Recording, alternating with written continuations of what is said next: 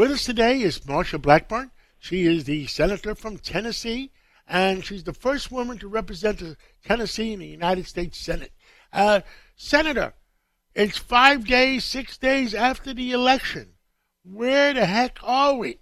We are looking at having a slim majority in the House. We will find out soon about the Senate. December 6th will be the runoff in Georgia, and it is going to be all hands on deck between now and December 6th to be sure that Herschel Walker wins. Senator, the one thing that the American people don't understand is, the GOP is going to have the House. Hopefully, they may have the Senate too. What happens? What checks and balances are available? Having the Senate and the House, or just the House, to balance out all the things going on in Washington.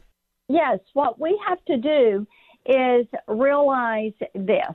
When you have the House and the Senate, there are things you can do that otherwise you would not have the ability to do if you're in the minority. With the Senate, the putting judges on the bench, confirming ambassadors, U.S. Marshals, confirming federal appointments, all of that comes through the Senate. So it allows you to block people who are not qualified, who ought not to be in these positions.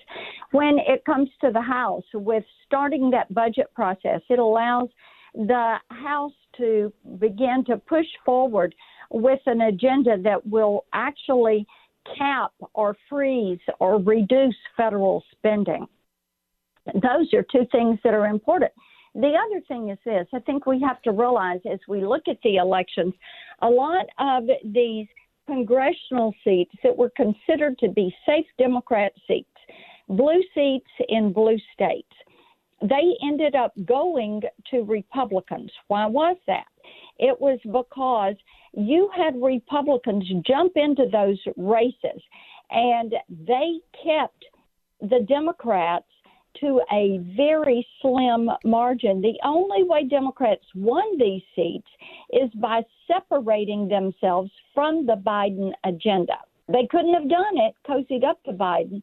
So whether it was Maggie Hassan in New Hampshire saying, yes, something needs to be done about the border and drugs and inflation, or, others around the country, in Virginia, you had some of the House candidates separating themselves from the Biden agenda.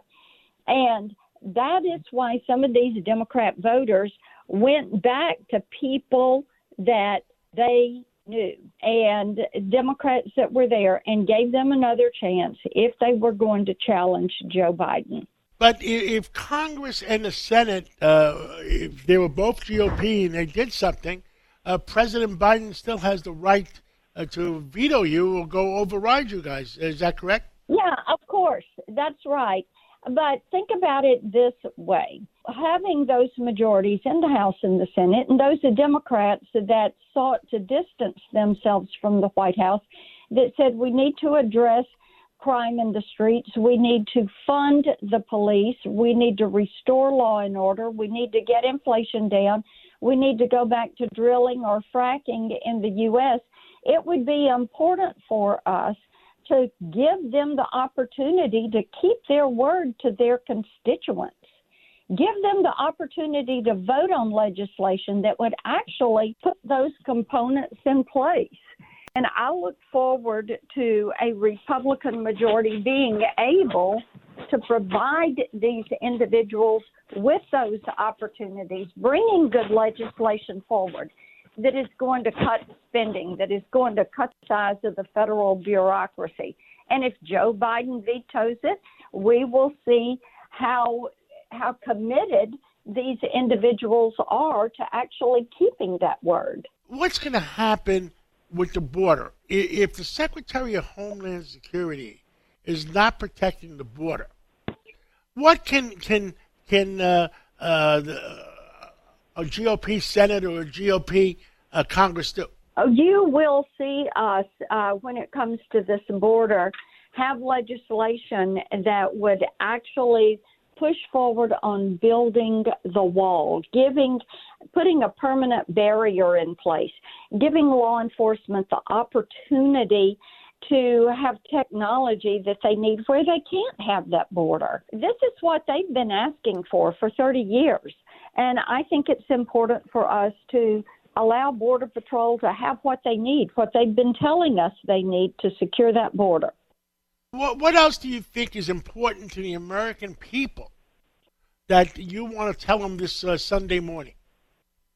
You know, John, I think one item that they have spoken out on repeatedly is parental rights, and parents wanting to make certain that they know what their children are being taught, how they're being taught, making certain that more attention is being placed to the basics, the educational basics, making certain that their daughters are not being forced to compete against boys in girls' sports.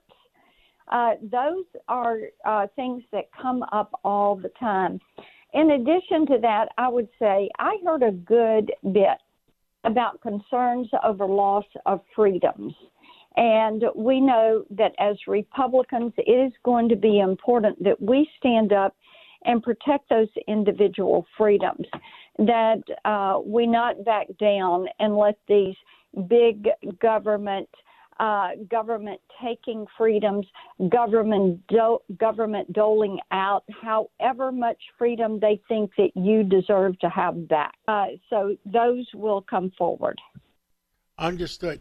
Well, Senator Blackburn, I pray and hope that there's common sense prevails and that under the new year and the new administration and the new Senate and the new Congress that everybody can sit down together and do what's best for America. Thank you.